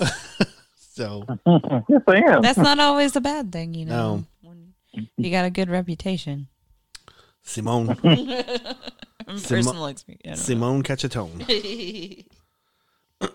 So yeah, that's shows are I don't even know. I'm watching a lot of stuff right now too, right? I'm watching The Alienist. I'm still watching Ghost Adventures. I know you guys don't want to watch that. but What? What? yeah, I'm still watching that. Are you serious? Yeah. I don't like reels. Yeah. Anything. The only reality thing I watch is Survivor and Vanderpump Rules. Yeah. I don't know. Hey, Matt. I like the Goldbergs. Hey, Steve. You want me to call you Steve or Steven? Which one is it? It doesn't matter. It doesn't matter. But Well, you're like a father now and all adulting, so like sometimes, like I prefer Steve now. Call me Stevie. Stevie Wonder. Stevie Wonder, yeah. But do you remember there was a time that we tried to get Robert to watch Insidious? Yes. Or all those other like horror movies, and he's like, I don't need to watch it. I lived it. I live it. Yeah. That's the way I always Hardcore Bobby D. Yeah. I Yeah. love it. I was like, No, oh, you God. don't. I was like, know. please. No. I live with you. I don't want you to live this. What? So he That's in finally the started same watching bed with it. Annabelle. Yeah, no. God, no. But yeah, he finally watched Insidious. Have you seen Insidious yet, Robert? No, I haven't seen it yet, but I will though. We should watch it after this. Yeah. I like Oh, Insidious. man. Yeah, it's actually Yeah. it was an Those- interesting story. Very interesting story. We actually did a podcast. Not big on the Conjuring stuff, but I Yeah. like the Yeah. Insidious. They're Conjuring's terrifying. boo movies. What are you? Okay, you guys are more paranormally than I am. I want to ask you a question. Go Okay. ahead, go. Oh, What's your opinion on the Warrens? On the what? The Warrens? I don't have a very good one. I like Lorraine. Okay. I thought Lorraine was a very sweet lady, but I think Ed was looking for an opportunity to exploit anybody at Yeah. any chance that he can get, and maybe possibly some of the stuff that he put books out about weren't necessarily as authentic as he claimed them to be. Yeah. But What did they get? What did they get caught on hoaxing? What a particular? well, did they, like Amityville, a lot of people think that that story is bullshit. That it's haunted, but not like they claimed for it to be. That was like their first big one, but I mean, there was like some groups still Yeah. using them. Like Paranormal State was still Yeah, using yeah, them yeah. for stuff. So I feel like not necessarily that they hoaxed anything, but that they embellished. fabricated. a little bit, Embellished? or Okay. just took a lot of people's words for it because it made a good story. Because there's tons of movies out there based on their cases and stuff, and they're always trying to, they want to make sure they made it. Well, Ed always wanted to make sure he made a dime off of everything, Yeah. And when on one hand, I can kind of understand that if you put the work in and you put the book out and everything like that, okay. On the other hand, he always made sure he had the book rights and things like that in the beginning. So, I mean, He's a good marketer. He's a yeah. marketer. I mean, that's what gives me my seat of doubt. Yeah. So he was just selling the brand instead of selling. But like I've had a few people that have talked to Lorraine on the phone, and anybody that ever met her said that she was the nicest lady that they had ever met. Yeah. So Didn't they base the movie off of her? Yeah, the Insidious movie. yeah. Okay. I mean, there's several things on. There's a based whole on their bunch. cases. There's a lot. So she's got. I mean, they've even tied the nun into that whole Oh thing. yeah, Really? yeah. I haven't. La Llorona. La Llorona. Yeah. Oh yeah. All those movies. I haven't seen that one. It's now the Conjuring universe. Yep. Man, Annabelle comes home. They ruined that too. did they really? Yeah, because Yeah. that Freaking disappointed me. Annabelle, That disappointed me because that was one of those stories that I've always heard since I was a little kid. Annabelle and Robert the Doll, Yeah. and they just overdid it. They oversold it. You could have used the real story and not had this ridiculous doll that was unrealistic. Yeah. Who would ever make something like that for their child? I mean, come on. At that point, it just became child's play. Like, oh, okay, Yeah. check it out. Hey, thanks for asking that question, Matt. I appreciate it. Hardly anybody asks us questions. Yeah, well, I have opinions. well, I'm used to asking the questions. Yeah. So, it's hard for me to be on the mic and not ask questions. You got like any more questions? Yeah. Who are your biggest influences in life outside of Bigfoot? Outside of Bigfoot, probably be my dad. My dad was the biggest influence because it was 7 of us. I was number 7, and that guy was the hardest working guy I've ever met, and he was always working. And like, what was great about him too is that whenever he couldn't work, you know, my dad was, I don't know if you knew this, Stephen, but he was a pool shark, and he was a poker hustler. I knew this. So whenever he couldn't find work, he would like have $20, and he would go to the pool hall, and he'd come back. Whenever he came back, he had groceries all the time, and he had Jim Dandy's chicken too, Jim Dandy's chicken, knee-high red soda, and he had a bunch of groceries. So that guy worked harder than anybody I had ever seen, and I know he's a big influence on Steven's life. So he was one of the best people I've ever known, and he was tough. He was tough growing up. He was tough because like we lived in Oak Cliff, and I was more scared of my dad than I was the gangs. So there was like gang members trying to get me to, you know, like sell drugs and stuff, and I said, no, I'm not going to do that because my dad will whoop me, and I'm not going to do that. So, but I was scared. I was scared of him. So, you know, he's not even in this world anymore, and I'm still scared of him. So I mean, that's how big of an influence on me, you know. And I know he's that way with Steven because, like, you know, he adored Steven, and you know, Steven adores him too. So. Mm-hmm. So, you want to add anything to that, Steven? No, I mean, like, a lot of, I won't say who, a lot of people will try and say, well, he did this and he did that. Nobody's perfect.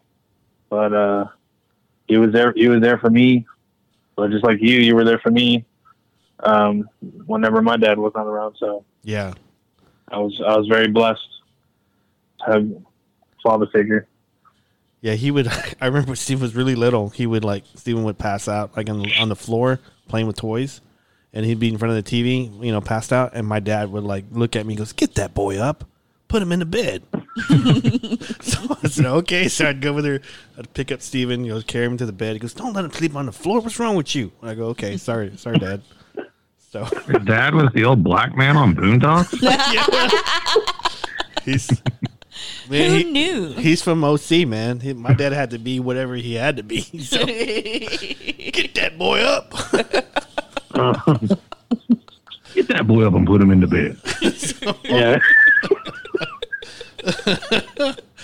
Oh man, I'll never do that shit again. I had laughed this hard in a long time. That's awesome, man. Because like you always hear like about all the horrible dads, you know? Yeah. Like, yeah, he bailed on me whenever I was born. We never had crap. Yeah. So it's nice to hear, you know, a dad that like stuck around and worked his ass off to provide. Man, I'm telling you, like, you know, none of us are in jail. None of us killed anybody. None of us, you know, big drug dealer or whatever. And, you know, he'd always provide everything for us. Like, so did we have the best stuff? No, but we had stuff.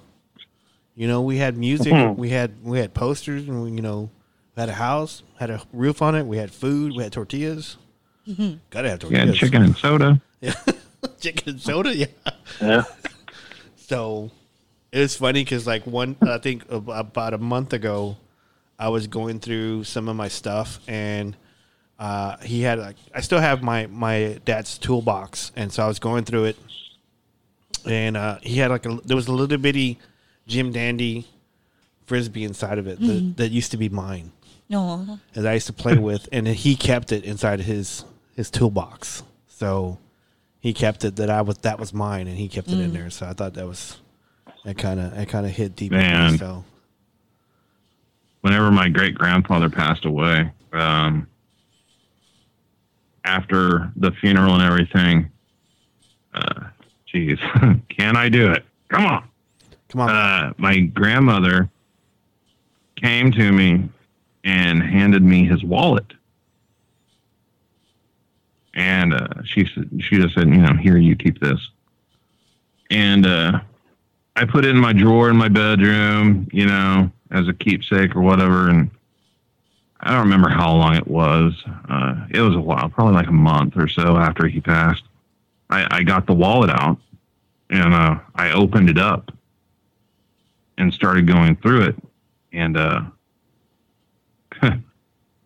whenever I opened it up, as soon as I opened up, the first thing I saw was a picture of me. Oh, man. Yeah, and that got me. Yeah. It was the only picture in his wallet. That's And, awesome. That's awesome, man. It was from like 1987. And he passed away in 2000. Wow. And yeah, and Was it like a school I don't picture? know. Was it a school picture, or was it just a picture? no. My mom knew somebody that was a photographer, and one time whenever I went to stay with her on the weekend, she set it up for this guy to come over and take pictures of me. You may remember the photograph. I had a larger version hanging on the wall. Yeah. Oh, yeah. Okay. Yeah, you know which one. Mm-hmm. The stupid one with the stupid sweater on the rock wall. That does sound very Jeez. 80s. Either that or like lazy. Well, okay, so I'm a big guy, and I've always been big. And in 1987, I was a big kid, and I didn't know I was going to have a photo shoot that day. Whenever I went over to my mom's house, so I wasn't really dressed appropriately, and like I was already bigger than my mom, and so yeah, in that in that photo shoot, I'm wearing her sweater. So it's a woman's sweater, and it was too tight. Hey, I'm gonna need some copies of that picture. Yeah, that's not going to happen. Use it for the thumbnail for this episode. It's not going to happen. That would be. I'm gonna put that in my wallet. Yeah. Aww. Everybody should have that photo in their wallet. So one day, Ricardo and Sebastian will be looking at their dad's wallet and be like, "Who's this guy?" Who's this guy? Who is this guy? It's Uncle Dad. What is he doing with that chick sweater on? I know. And can we have a copy of it? So one day, What's with the life preserve? Don't think she's gonna That's drown. going to be the new Dominguez family heirloom. is Yeah. that photo.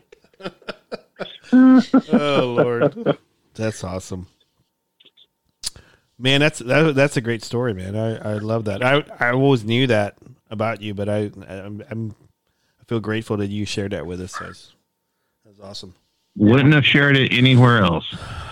We have an exclusive. another one. Another exclusive. Exclusive. That's like 3 weeks in a row. So What were the other exclusives? We can't tell yet Well- until the episode drops. we had the Goo Girls Paranormal. They were telling us. They were telling us about their immediately. about their podcast. So Oh, so who cares? I mean, good. That's awesome. Another podcast. That's Yeah. what the world needs. yeah. But Always. yeah. And Yeah, they have a podcast, and then they're on other podcasts. So they're in a bunch of podcasts. So they're it's like Inception. yeah. Podcast within a podcast. Yeah. A podcast within a podcast. Shared by a podcast. Oh man, that's what I should have done. I should have recorded this as a podcast for Bigfoot Crossroads. You should have. I mean, I have it recorded. I can always give it to you. Yeah. And I can- count. I could. Oh, okay. So, it's got to be recorded with my equipment, Bob. Yeah.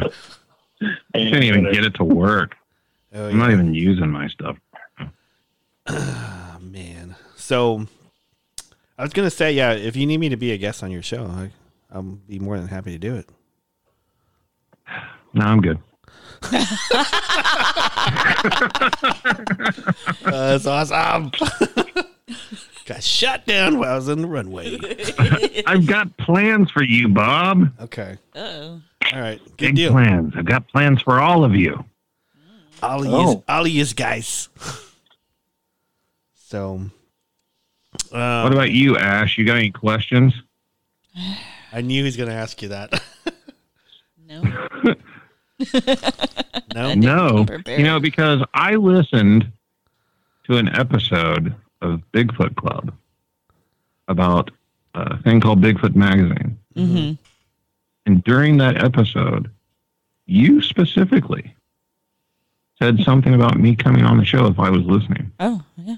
Well, So here I am. you act like I go back and listen to what I say. What Well- is this, amateur hour? Yeah. I don't like to listen to my own voice, and once Yeah. it's out there, I don't remember what the hell I said. Yeah, because like we were talking about, because man, I really hope he listens Yeah. and stuff. So I always sling it to everybody, all my friends, everything. It's like, come on the podcast. yeah,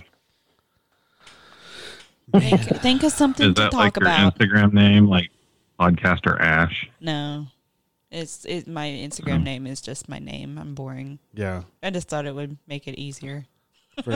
For peeps to find you. Yeah, it's just my name. Yeah. I will say this, that I got reached out by a fan of ours, Robert R. Cuddy. He sent us an email over about the show, and he said he was a big fan. He said he listens to our show and listens to Chris Jericho's show too. That's And- another one. If I'd be like, You should hey, get you need to come Jericho on here. Yeah. Huh? Yeah. It'd be perfect. You Yeah. should get Chris Jericho on here. You Yeah. can come to my Tell house. I him can make about him your other fried fan, chicken. Robert. Yeah. Is somebody knocking? I thought I heard someone knocking. No. Okay. All right. Maybe Annabelle. it's probably me. I don't know. But It's our friend that lives in Tell the him- hallway. Oh God. yeah, we Tell him actually about your other fan. we actually had some, like over here, Matt, at this duplex where we're living at. Like anytime I was like in the kitchen or washing dishes or cooking or something, which I don't cook that often, but whenever I did, I'd always see somebody walk by all the time. And I know whenever I would go out of town, Ash would see like someone in my room or crossing the hallway, right? Crossing Oh, the hall. yeah. It always looks like they're walking in front of the doorway or into a door, And so whenever I wasn't here and she would see that, she'd go to my room, go shut the door, so that way she wouldn't see whoever's walking around. But it turned out that our light, it was an older was it a T12, with the real big fat ballast in it, and it was emitting like over 20 milligauss all the time. So it was like in our kitchen, and it was just like shooting out so much EMF and stuff. So It give me anxiety sometimes. Yeah. I don't do like the whatever. So yeah, we would get that, and so I finally got him to replace the lights. So I was wondering if we're gonna get any more guests showing up here. Probably. Yeah, maybe. So Probably. Here's the question. yeah, Do those things happen because of the EMF, or does the EMF actually cause real things to happen? Like our ability, they're picking up on it too. Maybe. Like, yeah. I mean, I don't know. I mean, I guess we'll find out. Pulling from the energy to make a manifestation. Yeah, I guess we'll find out. Right, because like that was whenever I was like really studying the subject or whatever, like that was kind of the general idea that they somehow pull energy from the atmosphere to Right. That's right. manifest at different levels. And whenever you have something putting out a lot of EMF energy, maybe, yeah, it can cause some things, but maybe it's causing those things because it's actually causing things, if that makes sense. It's possible. It does. It does make sense. That's pretty good. That's why I was saying I was interested to see if I noticed anything like in the house or duplex or anything like that, because I would see it all the time on the corner of my eye all the time, just walking by, and I would look up and there's a lot of times, Ash is like, believe it or not, she's like a ninja, man. Mm-hmm. She walks up on me all the time, and I go, holy crap, you scared the crap out of me. Yeah. And I do that to everybody. So I don't know. so sometimes I'm thinking I'm seeing stuff, and then I don't know. It's just Yeah. kind of crazy how sitting in the corner of my eye, and I always see like the back of someone's like arm or back or back leg or something, and I don't see the whole thing, but I just see a glimpse of it. So it's just kind of odd. I always wanted to take an EMF meter out into the woods for Bigfoot stuff. Yeah. Yeah.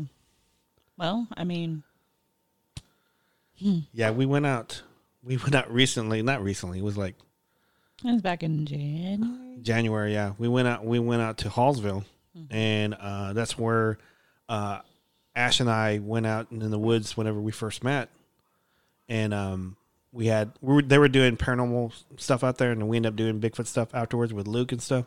So we went this past January again, just to go back out there. It was me, Ash, and Chris, and it's the middle of nowhere. So Yeah. Is that where the cemetery was? yeah, yeah. We have a live on our page still. I'm probably. Yeah. Yeah. And so we went out there, and it was in the middle of nowhere, and we were getting like 20 milligauss, like throughout the whole place, and it was Yeah, see? Well, why? yeah, It was responding to questions. yeah, it was, and it was like there was nothing around their area that would make it go off for any reason at all. And it was like, it was crazy how much Electric tombstones. yeah, it was just crazy how They were much talking to me, and unfortunately, we lost a bunch of didn't we lose like one recorder? yeah. Yeah, I don't know. We actually got some calls there too, but I'm not really sure. I'm not really sure if it was Bigfoot or I don't think so. or it was an owl or I don't know. I think it was a bird. Yeah, so it was too far away for us to figure out what it was. So, because I was doing tree knocks the whole night, and we were doing 2 for 1. We were doing Bigfoot stuff and we were doing ghost stuff. Because the last time we were first time it worked, but it's been Yeah. 10 years. yeah, when we were out there with Luke, we got both. We got EVPs and Bigfoot course. calls. I kind of It's feel just so weird whenever the differences between a man-made building of some kind compared to out in the woods, out in nature. It's just like a completely different atmosphere, obviously, but I'm saying the type of activity and everything feels completely different. It's just really weird. What's your thought on Bigfoot's possibly being affected by EMF? I don't know if they're affected by it or not. Obviously, I don't know. I'm curious as to the areas that some Bigfoot activity happens. A spot in particular is what gave me the idea to try it at some point, but I never did. We went to a place in Texas that was pretty well known for Bigfoot activity. I had a sighting of something out there. I don't know what it was, but something. And but the thing that I first noticed whenever we arrived there was that this place was just, the air was thick. It was one of those places where you're just like, oh, Yeah. okay. And eventually, after several different trips down there, the last time I went there, I had what I would consider some paranormal experiences, mixed with what people commonly call Bigfoot zapping, which they, the theory is that it's the effect of Bigfoot using infrasound. right. Yes. Yeah, I don't know if Bigfoot have that ability or not, they have something. but I don't necessarily agree with the theories that are out there about it. But that's not the point. The point is, I had some experiences where I definitely had some effects of infrasound, at least, as they've been described to me. Right. What And could you describe what it felt like? yeah, I felt nauseous, dizzy, lethargic. Couldn't really think straight. Right. I just wanted to lay down. Kind of had like clammy hands and like sweats. Because And it just progressively got worse and worse. right. And eventually it got to the point, I was very reluctant to do it because I was down there with like a group of people. There's probably 8 to 10 people. And eventually I just, hey guys, I've got to go. You know, like somebody has to put me in a car and get me out of here. Right. Like I feel horrible.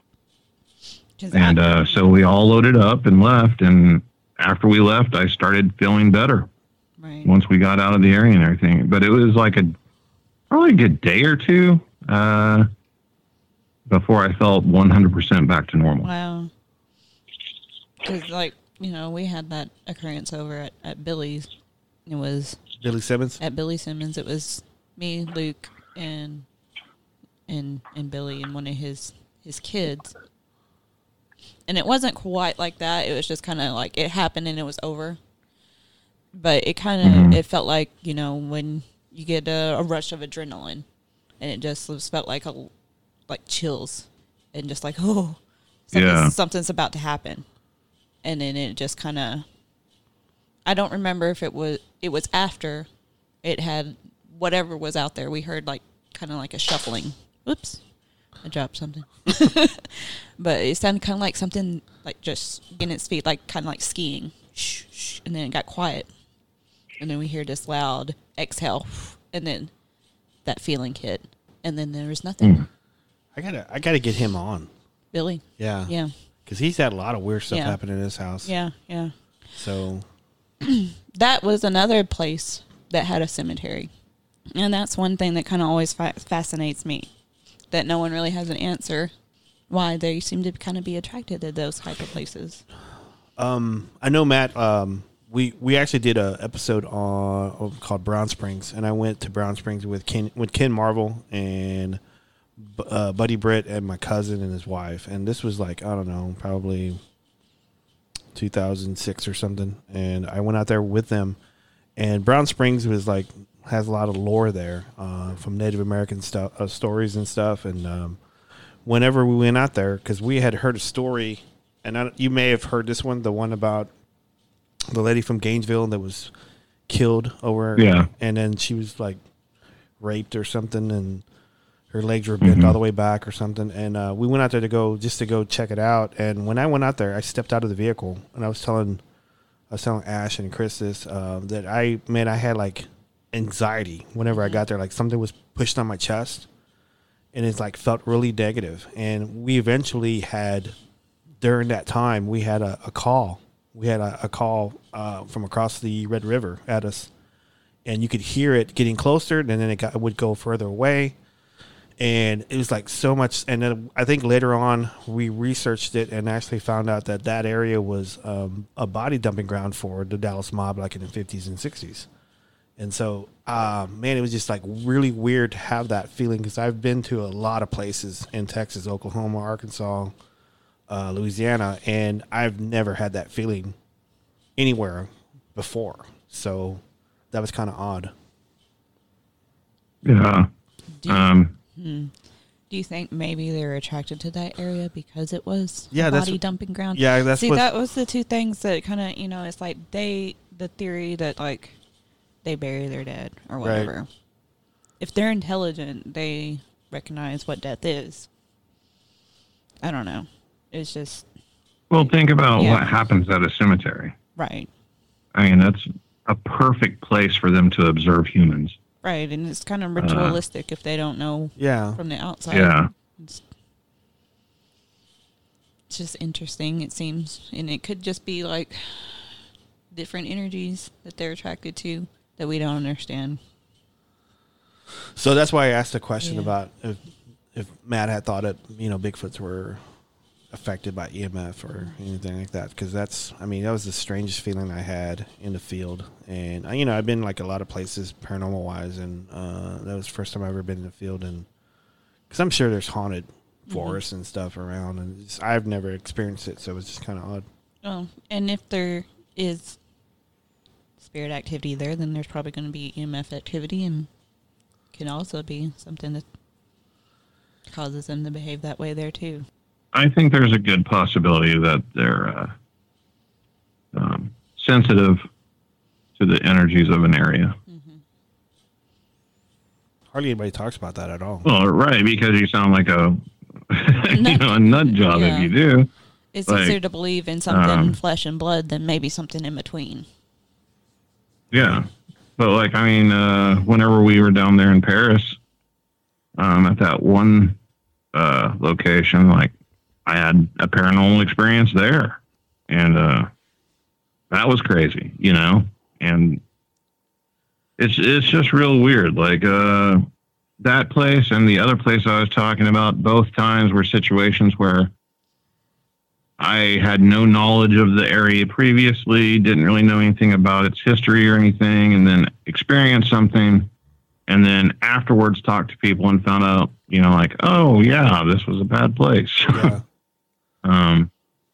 I don't know if Bigfoot are drawn to it or just sensitive to it or if it affects their behavior. But there seems to be, just like with the cemeteries, some sort of connection. Some kind of synchronicity. And I think a lot of cases where people think you're talking about haunted woods, yeah, certainly. But also how many haunted woods are actually Bigfoot activity. Right. Or how much Bigfoot activity is actually not Bigfoot and something paranormal. What if Bigfoot is a ghost sometimes? Yeah, Bigfoot ghost. Right. I mean, if humans can be ghosts, other animals can be ghosts, why can't a Bigfoot be a ghost? I'm on the board with that, man. That'd be creepy. I'd be more on board with that than a Bigfoot being able to turn itself invisible. Yeah. Or I was just thinking, it's like the first thing that popped in my head was, how much more equipment would that need? we need a bigger camera. We absolutely need a FLIR. Yeah. But, man, so far we've been going 1 minute and 52 seconds. Wow. So. All right, let's get this thing cranking. Right. Finally start talking about something. Come on. Man. Oh, man. I think that's... You crack yourself up listening to you. I know. I know. I can laugh on cue, too, man. Right, Steven? Steven there? No. Oh, sorry. Yeah. Yeah. He's going to sleep for like 30 minutes. Oh, Yeah. that's me. I accidentally had it on mute. Oh. He's probably... What are you watching, Steven? Are you yelling at your kids? He's probably gaming. Oh. No, I was. What games are you playing? I'm playing Modern Warfare, Call of Duty, The Last of Us 2, and that's pretty much it right now on the PS4. Are you still consoling or? Yeah. Yeah, I switch. I'll go to. I have the PS4 in the master bedroom. I have the Xbox in the living room, and I have my PC in the living room. You should get a system. I alternate. Come on. I do. I have many systems. Yeah. Look at this guy. Look at this guy. Oh my God. Many systems. Oh my God. Everybody is better than me now because I'm old and my fingers don't go that fast anymore. But yeah, we won't talk Still about miss that. Modern Warfare 2 though. I know. It was Those great. are Didn't they just remaster it? They did, but I'm afraid to play it. Yeah. I am definitely afraid to play that one. I want to get Ghost of Tsushima. Yeah, I heard that one was good too. I might get that. I don't know, but I still need to finish The Last of Us 2. Taking my time with that one. All right, guys. A little gamer talk. It's all right. I'm okay with it. I'm okay with it. You can edit that out if you want. So, do you think paranormal like goes on games too? You know, Ghost in the Machine. I think people just freak themselves out. Yeah. We're almost at 2 hours. I normally don't go 2 hours anymore. What did you eat for dinner? I haven't eaten dinner yet. Yeah, actually, I ate a late lunch, so I ate like some pizza at work. This guy bought a bunch of pizza, and so I ate a late lunch. And when I got here, I actually didn't even eat. So I was having some. I haven't eaten either. You haven't eaten either? Yeah. Mm-mm. What's up with that? Are you fasting or something? I don't eat. I can't eat before a podcast. Oh, okay. Oh, That makes sense. Yeah, yeah. I shouldn't. Yeah, that's actually smart. I'm sitting here going, I'm gonna pee. Always try to go. Well, I mean, like, okay, so like you're hungry and you want to like hurry up and end the show because you're hungry. But if you eat before, then like every time, like stomach problems, you feel full, you get tired. Like podcasting is the last thing you want to be doing. Like I should be on the couch right now. Yeah. Yeah. Yeah. Accidentally burp. It happens. It's usually me. I make all the weird noises. Yeah. Sneeze. I gotta push out this Listen, I lunch. had the flu. Yeah. I did. She's like, you're never gonna let that go. No. I thought The it was sneeze turned before up. the intro. It's at the very end, man. I thought we were clear. That was the very end. I held that thing. I thought we were done.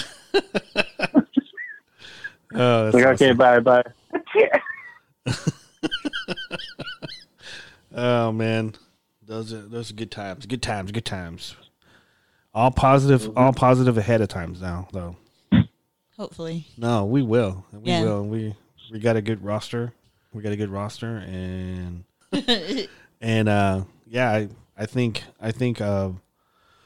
collaborating with Mike. Not with Mike. Matt. Sorry, I gotta edit that. What the fuck?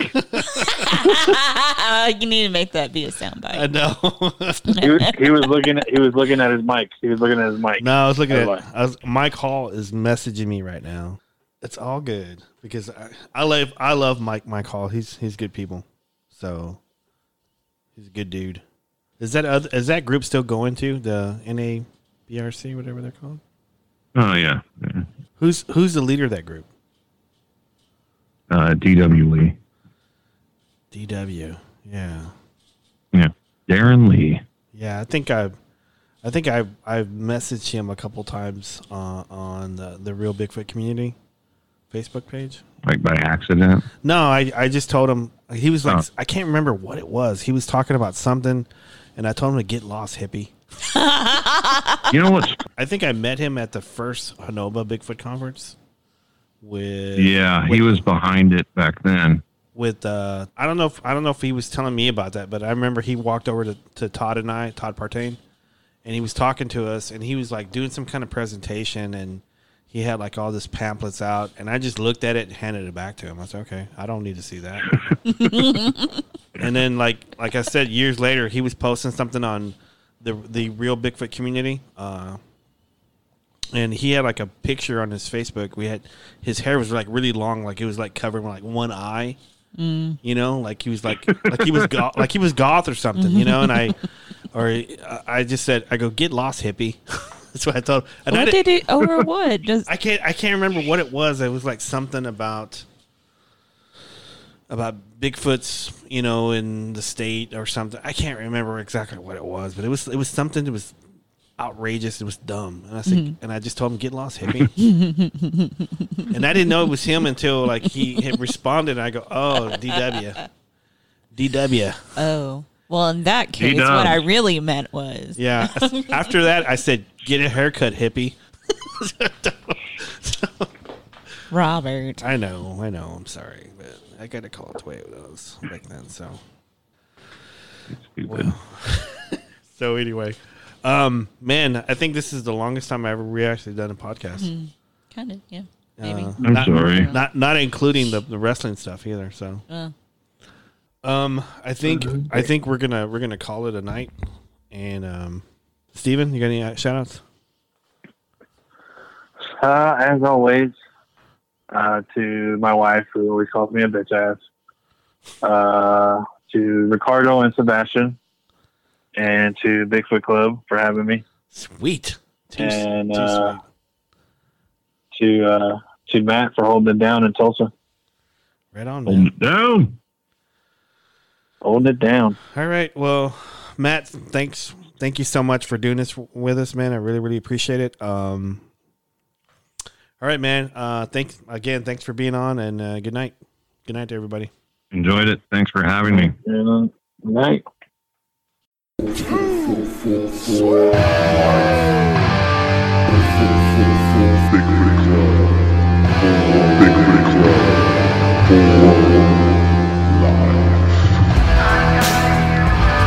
I must bid you adieu. And so, goodbye. And good night. Bang!